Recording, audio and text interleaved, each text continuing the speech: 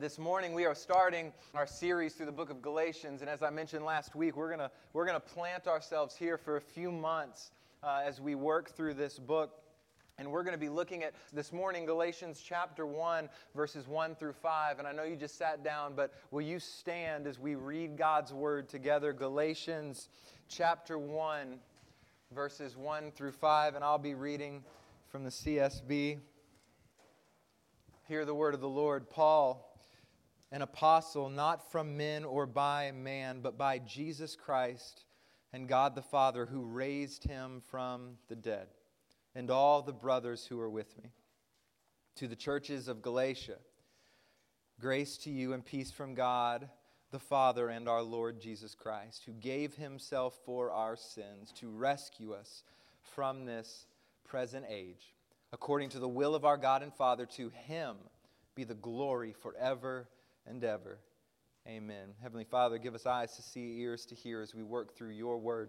And I pray that, like Paul says, that in everything that we do, our declaration will be, to you be glory forever and ever. Amen. You may be seated. Again, this morning, we're beginning this series through the book of Galatians, and the entire series, we've entitled it, Getting Back to Grace. Getting Back to Grace. And I just want to say, kind of up front, my little disclaimer, I am so excited about diving into the book of Galatians. Just to be frank with you, I don't know if you're supposed to have a favorite, but by and large, Galatians is one of my favorite books of the Bible. It is an incredible book of the Bible. And I feel good about that because I know I'm in good company with people who see the magnitude of this book. Dr. John MacArthur notes in one of his commentaries that the book of Galatians has been conferred with such titles as the Magna Carta of spiritual liberty. It's the battle cry of the Reformation, and it is the church's declaration of independence. It is clearly the Holy Spirit's character of spiritual freedom for those who have received Jesus Christ as Lord and Savior. New Testament scholar Merrill Tenney says this about the book of Galatians. Listen to this. He says, Christianity might have been just one more Jewish sect, and the thought of the Western world might have been entirely pagan if this book had not been written. The reason that we have tagged this series, Getting Back to Grace, is because that is the heartbeat of what Paul is calling the churches to do. It is the heartbeat of what God is communicating to these churches. Get back to grace. You see, what was going on is that the churches in Galatia had abandoned the truth of the gospel. They had forgotten the truth recorded in Ephesians 2:8, that for by grace you have been saved through faith, and this is not of yourselves, it is a gift of God. They had forgotten grace. They had strayed from grace. And so in this epistle, throughout the entire book of Galatians, Paul, I would argue, has one ultimate aim. He is calling the churches in Galatia to come back to grace. Come back to grace. And I'm excited about this series because I believe that this series will be particularly encouraging to us, New Breed Church, for two main reasons. I think that as we study this book in the weeks to come, that there are two reasons why this will be so meaningful to us. Here's the first reason. Just like those churches in Galatia, we are tempted often to stray from grace. We are tempted in different areas and through different means to deviate even slightly from the truth of the gospel for something that may look a little bit like the gospel. And it may have small strands of the gospel in it, but ultimately it is a false gospel. And this is the very thing that's happening to the churches in Galatia. We see that in chapter 1, verse 7, where Paul says, not that there is another gospel, but there are some who are troubling you and want to, notice this word, distort the gospel of Christ. So it's not a full abandonment of the gospel. They're taking the beautiful message of the gospel and they're twisting it just enough that the message that the churches are believing in, it's close enough to the gospel to send them to hell. It's a distortion of the gospel. It has strands of the gospel riddled throughout it. It's close to the gospel, but it is not the gospel because they've strayed from grace. And so as we read Paul's call to the church to get back to grace, my prayer is that we would not only study this book and think, right, because there's a temptation to think, Well, I don't really know how the church got that far off. They were really messed up. And so there's a temptation to only think about this letter in the context of the church of Galatia, but my prayer would be that we would realize that this same temptation is present in our lives and in our churches today. We too can be led astray in small ways from grace if we are not careful. We are tempted to stray. Let me just give you a couple of examples of what that can look like for us. And we'll dive a lot deeper into this in the weeks to come. The sermon next week is entitled The Perfect Storm. And we're going to talk about how they were tempted to stray from grace and what it looked like in this perfect combination of events that came in to lead them into apostasy. But here's some ways that we can be tempted to stray from grace even now. Listen, we are tempted to stray from grace when we think that we have to earn God's favor after we sin. Anybody ever been there? Like we've screwed up so much in our Christian life, and we think that, man, God could never love me. God's going to abandon me, and so I've got to make it right with God. I've got to do enough Christian things. I've got to get this all right so that somehow God will still show me favor. Well, that's straying from grace. We are tempted to stray from grace when we act as if we have to be good enough for God to continue to love us. Anybody been there? We subconsciously have a view of God's love that it's so fickle that if we don't act just the right way, God's going to pull it away from us. That's straying from grace. We are tempted to stray from grace when we start to believe that how we live after our salvation does not matter. When we start to believe that we can pursue the things and the ways of this world and still somehow pursue Jesus simultaneously. We've strayed from grace. Listen, we are tempted to stray from grace when we start to believe that His grace is not enough for us today. And this last one, the temptation to believe that His grace is not strong enough for us today. This is one of the main areas where the churches in Galatia had strayed. And there are reasons for this. And again, we'll dive into this next week. But they had begun to believe, hear me, that they were sold a bill of goods in the gospel that just didn't measure up. They started to believe that this message of hope that Paul had shared with them, that this gospel of grace and love, this gospel of salvation by faith, that it just wasn't enough. They started to see the gospel as insufficient for what was taking place in their lives. And so I believe that as we dive into this book, that we can be encouraged to fight to hold on to grace.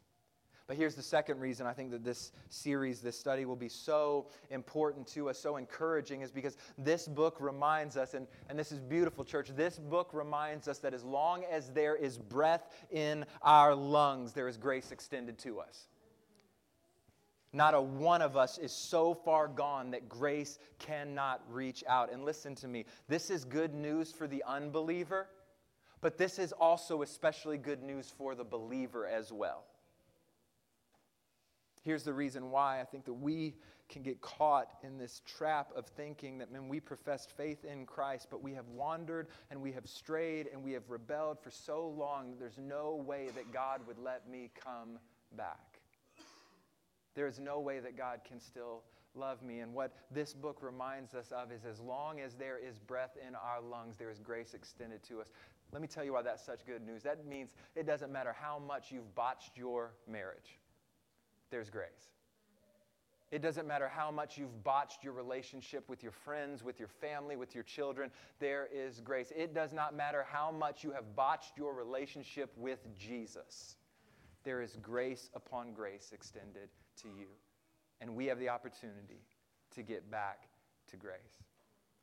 I loved what one commentator noted. He was talking about the book of Galatians, and he said that so many people see the book of Galatians as basically the gospel to the legalist.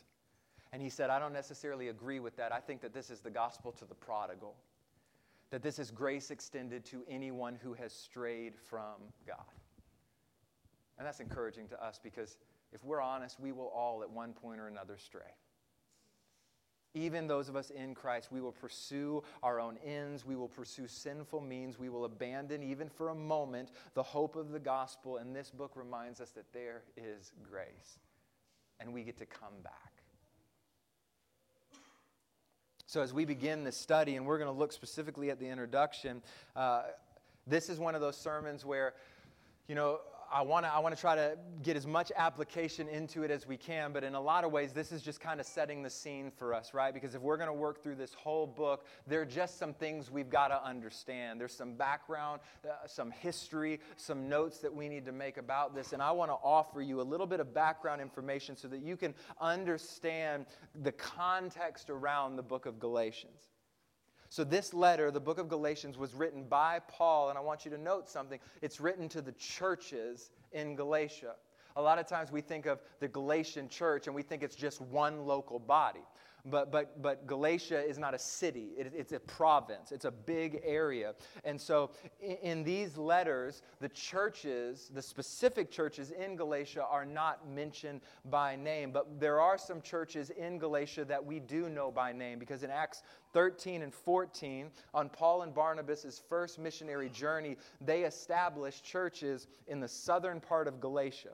And they established them in the cities of Antioch, in Iconium, in Lystra, and in Derbe. And some of those cities we've heard about before. So Antioch, Iconium, Lystra, and Derbe. And so Acts 13 and 14 tells of Paul and Barnabas' missionary journey where they went and shared the gospel and they planted these initial 4 churches. And I want to stress to you, because this is you'll start to see why there's so much weight behind the book of Galatians. Planting these churches was not easy for Paul. It was a lot of work. It was so difficult, actually, that we read about this in Acts chapter 14, that Paul was followed from town to town by Jewish leaders. And at one point, they caught up to Paul, and they stoned Paul, and they left him on the verge of death. That was the persecution he was facing as he was planning these churches. And by God's grace, Paul was spared. He did not die, and yet he was undeterred in his journey.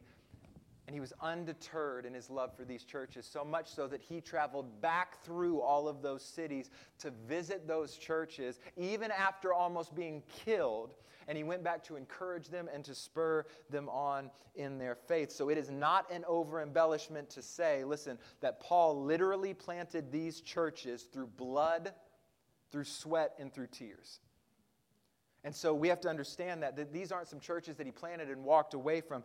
He has a vested interest in and a deep, deep love for these churches that caused him to be willing to lay down his life for these churches. But that is why throughout the book of Galatians, we'll see him write with an intensity towards them that I would argue you don't see in any other letter written by Paul. So much so that he writes at the very end of the book in chapter 6, verse 11, look at what large letters I used to write to you and in my own handwriting. It's the only time Paul's ever said that. Look at how, basically you have this picture of Paul writing these letters to him, right? Like in modern day times, right? He's sending the text with all caps. Right? Like he's screaming at them. He's saying, I have written this to you with large letters. And notice this, he says, and I've written it with my own hand. The reason that that's so significant is because most of Paul's epistles, he didn't write with his own hand. And you're like, wait, I thought Paul wrote all these. Well, we attribute him as the author because Paul would speak and people would transcribe the letter. So he would deliver what he wanted in them and people would write them down for him. He had scribes for him. But this letter, these churches, they mattered to him so much that he was not going to give anybody else the task of writing this letter. He wanted his name and his hand and his ink on the paper because he wanted them to know how serious he was about calling them back to grace. And we see the intensity that Paul writes to them even in our opening verses because Paul skips all of the normal pleasantries of his introduction, and in the very first sentence, he jumps right into addressing the issues at hand. He says, Paul, an apostle, not from men or by man, but by Jesus Christ and God the Father. He jumps right into dealing with the issues. He skips the pleasantries. He doesn't bring greetings from this person or that person. He doesn't tell them how encouraged he is by their faith or how well they've done in the past. He jumps right in and says, I'm going to just deal with the issues at hand. So to better understand this book, we have to understand what the main issues are that the churches are facing. And what is interesting to note is that in this introduction, Paul will make his first initial comments about every one of the issues facing the church. And I've kind of lumped them into three categories. There are three main issues that the churches in Galatia are facing. Three things that are causing them to stray from grace. And again, in the introduction, Paul's going to start initially, not in detail, but address each and every one of them. So what I want you to get from this sermon this morning is I want you to understand, and again, this is setting the stage for what's to come. I want you to understand the three pervasive issues that are facing the church. I want you to have a grasp of what is going on, because Paul is going to spend the rest of the book dealing in some way, shape, or form with each of these three issues. So here is the first issue of concern. Paul, throughout the book of Galatians, Paul is going to defend himself against the challenges to his apostleship. Paul is going to defend himself against the challenges to his own apostleship. In other words, Paul's going to have to defend his apostolic authority.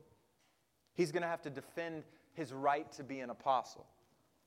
See, what's happened in the churches in Galatia is that after Paul left, right, these churches were thriving. You get that indication from other things that we'll see in the text when Paul addresses them. They were thriving in grace. They were holding fast to the truth of the gospel. But somewhere along the way, these false teachers have crept in. And basically what they started to do was they started to challenge the validity of Paul's apostleship. They began to argue that he does not have the qualifications to be an apostle. And they've started to argue that he is a self-appointed apostle, and therefore he's not worth following. And Paul knows exactly what they're doing, because he says in chapter 4, verse 7, that these people court you eagerly, but not for good. They want to exclude you from me so that you will pursue them. So Paul understands, listen, the reason they're challenging my authority is not really because they think that you've bought into a lie. It's because they want you to follow them and they don't want you to follow me. And what these false teachers understand is that if they can destroy the credibility of the messenger, they can destroy the credibility of the message. And so they go after Paul's apostleship, and they start saying, he's a self-appointed apostle. He doesn't meet the qualifications. At best, he was set apart by man, but not by God. So Paul will address this throughout the book, but he starts right here in verse 1 to address this issue. And he says, Paul, an apostle, not from men or by man, but by Jesus Christ and God the Father who raised him from the dead, and all the brothers who are with me. Again, he skips all the pleasantries. And he says, listen, if we're going to deal with this, we're going to deal with it, and we're going to deal with it now. And so he goes after this first idea that he doesn't have a right to be an apostle. And he reminds them of the fact that he was not commissioned by man. And even more than that, his salvation didn't even come about by typical means. Right? And so when he says that he became an apostle not by men, not by an individual, but by Jesus Christ, the churches who knew Paul would have remembered his conversion story. Do you remember Paul's conversion in Acts chapter 9? It says this, he was Saul then. It says, now Saul was still breathing threats and murder against the disciples of the Lord. And he went to the high priest and requested letters from him to the synagogue in Damascus, so that if he found any men or women who belonged to the way, that's Christianity, if they belonged to the way, he might bring them as prisoners to Jerusalem. And as he traveled and was nearing Damascus, a light from heaven suddenly flashed around him. Falling to the ground, he heard a voice saying to him, Saul, Saul, why are you persecuting me? Who are you, Lord? Saul said. Listen to this. I am Jesus, the one you are persecuting. He replied, but get up and go into the city, and you will be told what you must do. The men who were traveling with him stood speechless, hearing the sound, but seeing no one. And Saul got up from the ground, and though his eyes were open, he could see nothing. So they took him by the hand and led him into Damascus. And he was unable to see for 3 days, and he did not eat or drink. You see, when he reminds them that he is not an apostle by earthly means, but by the commission of God through Jesus Christ, he is reminding them even of his conversion. Because to be an apostle, right, to even be qualified to be an apostle, One of the requirements was you would have had to have seen Jesus face to face. That is part of the reason why we believe that the office of apostle is done. Because as far as I'm aware, there's not a person alive who has seen Jesus face to face. Right? And so one of the qualifications to be an apostle was that you would have had to have seen Jesus face to face. And that's why that conversion story is so incredible and so necessary, because Jesus himself showed up. So Paul saw who? Jesus. And in that conversion, God is so amazing, right? God met the prerequisites for Paul to be an apostle by allowing him to see his son Jesus. And so Paul is reminding them, listen, I'm not set apart by earthly means. I didn't just say, hey, I know, I'm going to stop killing Christians and I'm going to call myself an apostle for Christians. That wasn't what happened. No man came and said to Paul, hey, Paul, I think you should believe in Jesus and you should start serving the church. No, Paul saw Jesus face to face and it changed everything. It changed everything. Paul is reminding them, I was not called by man, but by Jesus Christ, who was sent by God and raised from the dead by God. And this is a side note. There's actually something very unique in the fact that he keeps tying Jesus to God the Father. Right? In that introduction, he says there that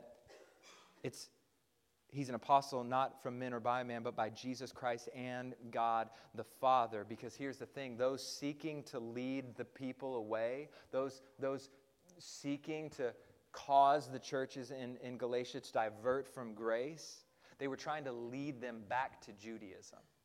They were trying to lead them back to submit to the law rather than grace. And for the Jewish leaders, you have to remember, they did not see Jesus as God. So Paul is taking jabs even at the Judaizers in this statement where he is saying, listen, I'm an apostle from Jesus Christ who was sent by God, as he is intimately linking the Father and the Son. And even in that statement, he's arguing for the divinity of Jesus. He's arguing against the teaching of the Jewish leaders. I mean, his argument is brilliant, and what he's doing is just so masterful. And so throughout this book, you will see Paul reminding them of the truth that he is an apostle. It will come up again and again, not from men or by man, but through Jesus Christ. Therefore, he has the right to instruct them, and this right is not grounded in earthly authority, but it is grounded in divine power. But you know what's so crazy? Is that's actually where our right comes from too. Do you remember our sermon last week when we examined our mission? When Jesus says, all authority in heaven and on earth has been given to me. Go therefore and make disciples of all nations, baptizing them in the name of the Father and the Son and the Holy Spirit, and teaching them to observe all that I have commanded you. Your commission is not grounded in earthly means. You are not called by men. You are called and commissioned with the very authority and power of Jesus Christ. Like Paul has the divine right to instruct these churches as an apostle, you have a divine right to make much of the gospel because of your sainthood. But note this, I want you to get this. Paul's willingness to even address the fact that he has the right to be an apostle shows just how much he loves them. Because we can't forget that in the heavenly sense, Paul has nothing to prove. Yet he is willing to prove it in defense of the gospel and out of his love for these churches. He wants these people to know that he loves them and he wants to see them get back to grace, because we have to remember, nowhere in Scripture are we called to validate ourselves. We don't have to validate our own calling. We don't have to vindicate ourselves when the world tells us that we don't have the right to share the gospel, that we don't have the right to speak into situations. The Bible says in Psalm 43:1, vindicate me, God, and champion my cause against an unfaithful nation. God will vindicate us. God is the one who we seek to make much of, and God will defend us. Paul does not have to validate himself as an apostle yet, because he loves these churches so much. He is willing to go to extreme lengths to call them back to grace. Let me ask you a question. How far are you willing to go when your brothers and sisters stray from truth? How far are you willing to go to call them back to grace?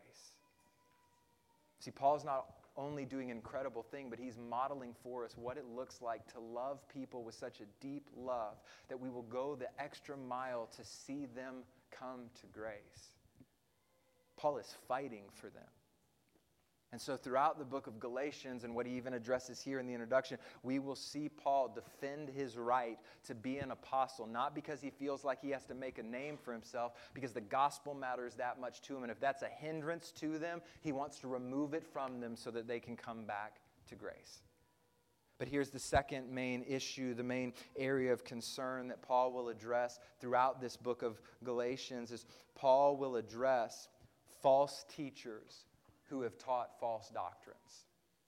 Paul is going to address throughout this book, and this will be the bulk of it, false teachers who have taught false doctrines. You see, what has happened, and we mentioned it briefly, is that the Judaizers, that's what we call them, they had come into the church, and the Judaizers are those who basically teach that the way to be made right with God is by keeping the law. Right? It's almost as if they take the same approach as Satan did with Adam and Eve in the garden. They take it with the churches in Galatia. Did Paul really say that you could be made right with God by grace alone, through faith alone, in Christ alone? Did he really say that? No. See, God, this is where the deception comes in. He says, God does want to be made right with you. God wants you to be reconciled to him, but it doesn't come by grace alone, through faith alone, in Christ alone. That's too simple. No. God wants you to be made right with him. And the way that you do that is by keeping the law. Why else would he give you the law? Why else would God give you all of these commands? He's trying to help you get back to him, to be made right with him. So it's not about grace. It's about keeping the law. And this is the false teaching that has crept into the church. And the scary thing is that the church is eating it hook, line, and sinker. So much so, and we'll read a quote about that in a commentary, so much so that even the grown individuals in the church were really considering circumcising themselves. Which, if you know anything about that, in that day and age, it wasn't the most sterile process, it wasn't the safest process, yet these grown men are buying in so much that they think if we don't get circumcised, we cannot keep the law, and we cannot be children of promise, and we cannot be made right with God. And Paul's looking at this and saying, but grace. But grace. Paul writes in the very next verses, in verses 6 and 7, he says, I am amazed that you are so quickly turning away from him who called you by the grace of Christ and are turning to a different gospel. And he says, not that there is another gospel, but there are some who are troubling you and want to distort the gospel of Christ, and it is a distortion. It's not a complete abandonment because it has these little aspects of the gospel in it, but it is enough that it is close enough to the gospel to send them straight to hell.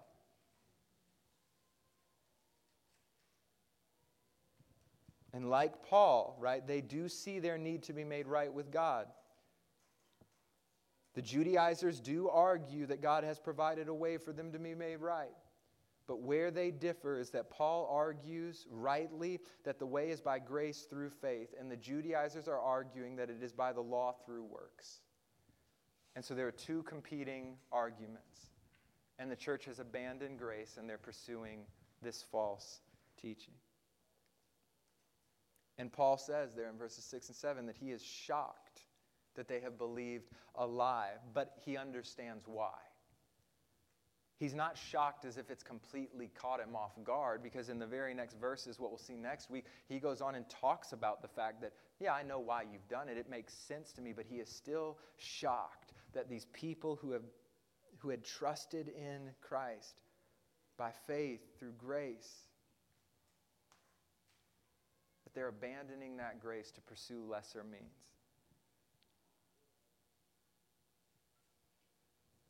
See, what we'll talk about again next week is that perfect storm that led the churches into this apostasy. And I'm eager to preach that one, because what we will see again is that this combination of things that led them astray is the same combination of things we face to this day. And if we are not on guard, we too can stray from grace. But let me mention this too, because I think here's a point of application for us. One of the things that stood out to me was that Paul writes down and communicates them his shock and that his heart is broken because people have strayed from the truth of the gospel to false doctrines. And I want to just commend to you that that is the right response when people stray from grace. To be shocked and to be heartbroken. Yet the sad thing for many churches and many Christians today is that when we see people we once respected or people who once held so fast to grace, we see them start to stray and start to pull back and start to teach and communicate false things. For most of us, it's not a sense of shock or heartbreak. It's how quickly we can get on the keyboard and slam them on Twitter and Facebook. How easy it is for us to write off those people who were once in the faith but have strayed, of like, well, they're just heretics. It is what it is. They've walked into apostasy. Let the Lord deal with them. And what Paul reveals here is that when the saints stray, it should break our hearts as believers. That it should shock us. And our approach should be that of Paul of, I am going to fight. I'm going to fight to remind you of the grace that you are abandoning. I'm going to fight for that. And we need that in the big things, and we need that in the small things. We as brothers and sisters on a day in and day out basis, when we sin, we stray from grace, and we need one another to be broken over our sin and to fight to pull us back to that place of grace, to get back to grace. Paul addresses this very issue. Again, in the introduction as well, this false teachers and the false teaching. And notice what he says there in verse 3 and 4. In the introduction, he says, grace to you and peace from God the Father and our Lord Jesus Christ, who gave himself for our sins to rescue us from the present evil age according to the will of our God and Father. And those two words that he starts with, right? Paul has started a lot of his letters with things like grace and peace to you. It's a fairly common greeting for Paul, but in this case, in this instant, those two words are shots right to the heart. He says, grace and peace to you. What are they walking away from? Grace. What do they want? Peace. And what he says is grace and peace. It's found nowhere and in nothing but Jesus Christ. And so when he says grace, Paul is reminding them that it is grace that they need. Not the law, not works, not to do the right actions. They need grace, and this grace is from God. Grace is given by God, and it is revealed in the person of Jesus Christ. In essence, what Paul is doing in this simple sentence is summarizing the gospel to them that he has preached to them before. The gospel that they once believed in. The gospel that we believe in, that every one of us, every single person has rebelled and sinned against God. And listen, and God should destroy us. We can't miss that. God is right. God is right to send us to hell.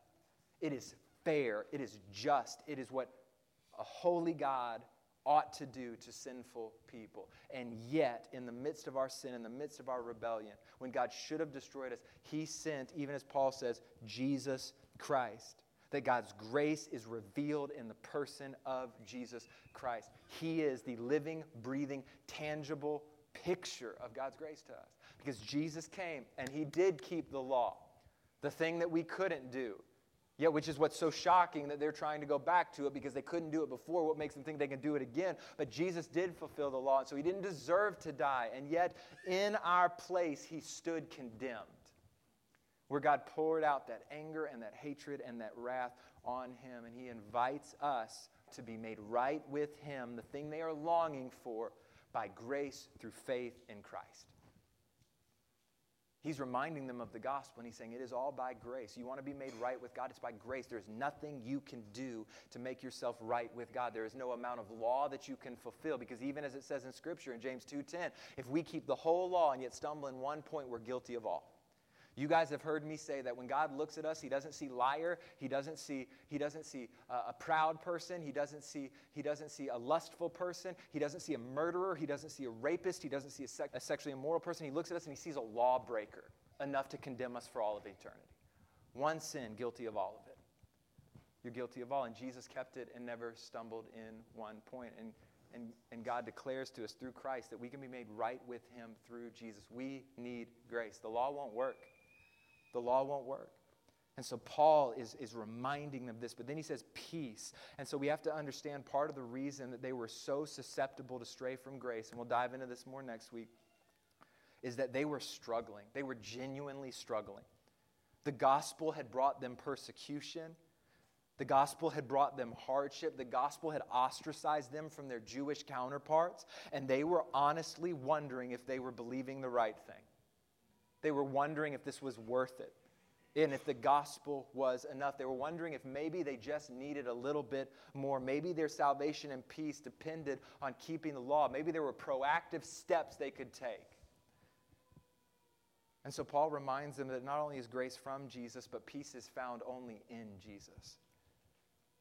The one who gave himself for our sins. And here is the peace, he says, right, to rescue us from this present evil age. Now note what it doesn't say. Jesus did not die to give you peace to remove you from this present age. It says to rescue you from this present age. Because all of us who came to know Christ were left right here, were we not?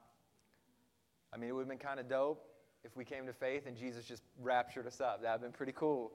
I'd be okay with that. I hate sin. I hate struggling with sin in this life. I hate failing. I hate falling. I praise God for grace.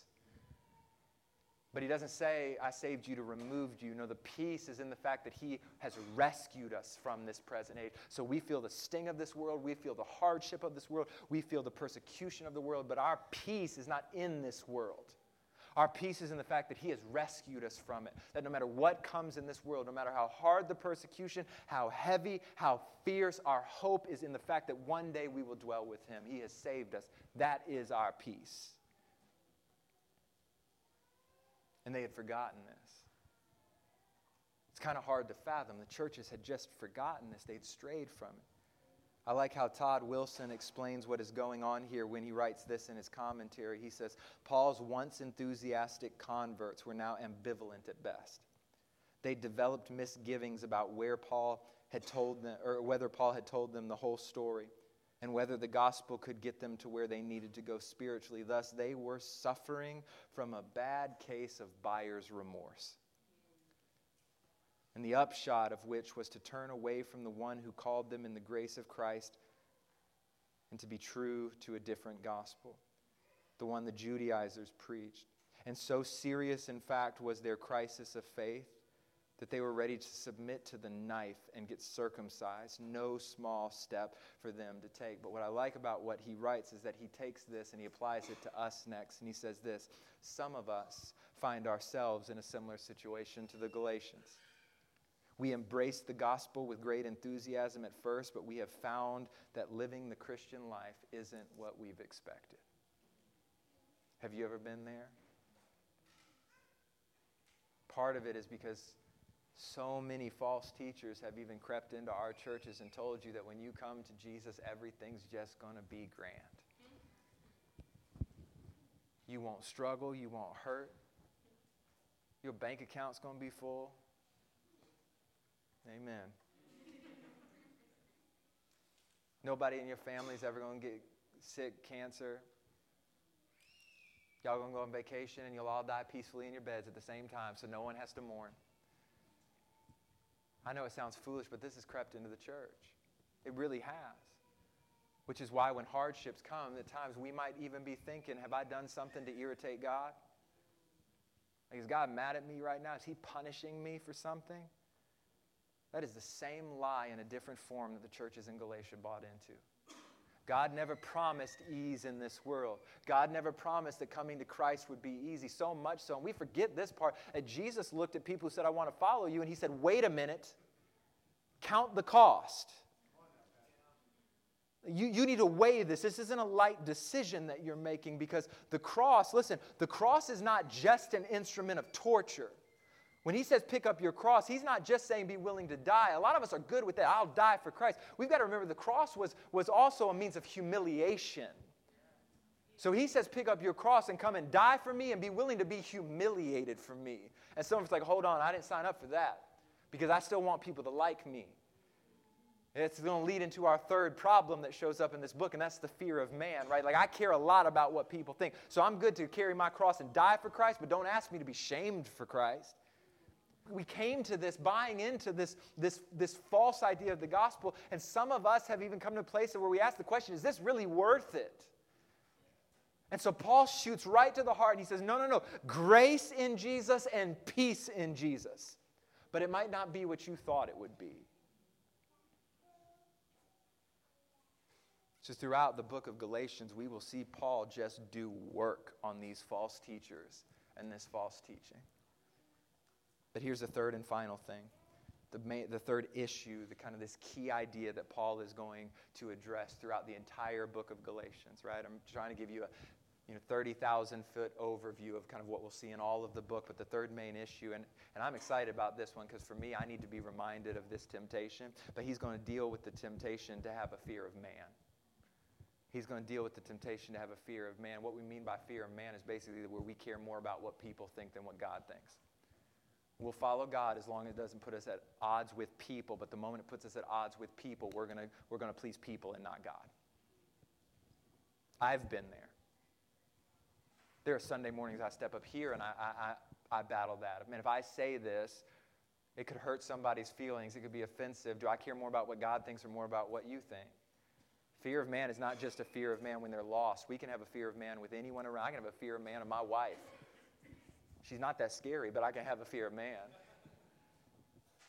But Paul is going to address this idea of fear of man and basically see what Paul is dealing with is a group of people who have stopped caring about pleasing God. And let me just warn you, church, that is a scary place to get, where we stop caring about pleasing God.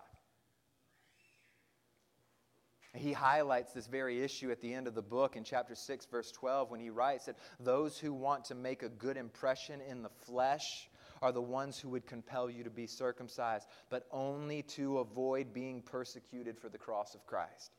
He is basically telling them, listen, if you buy into this lie, you are declaring that you care more about people than you do about God. And he addresses this in his introduction as well, because look at what he says there in verse 5. This is not just a cute saying. Paul has a meaning behind every word of this. So when Paul says, to him be the glory forever and ever, amen, he is stamping that in their minds that we are here to bring glory to God forever and ever, amen. He is the only one who matters. He's the only one who matters.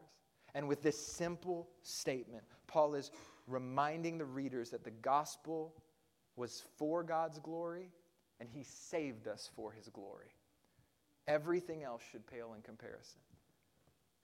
And can I just remind you of that this morning? That when things get hard, when things get tough, when this world and Jesus come in conflict,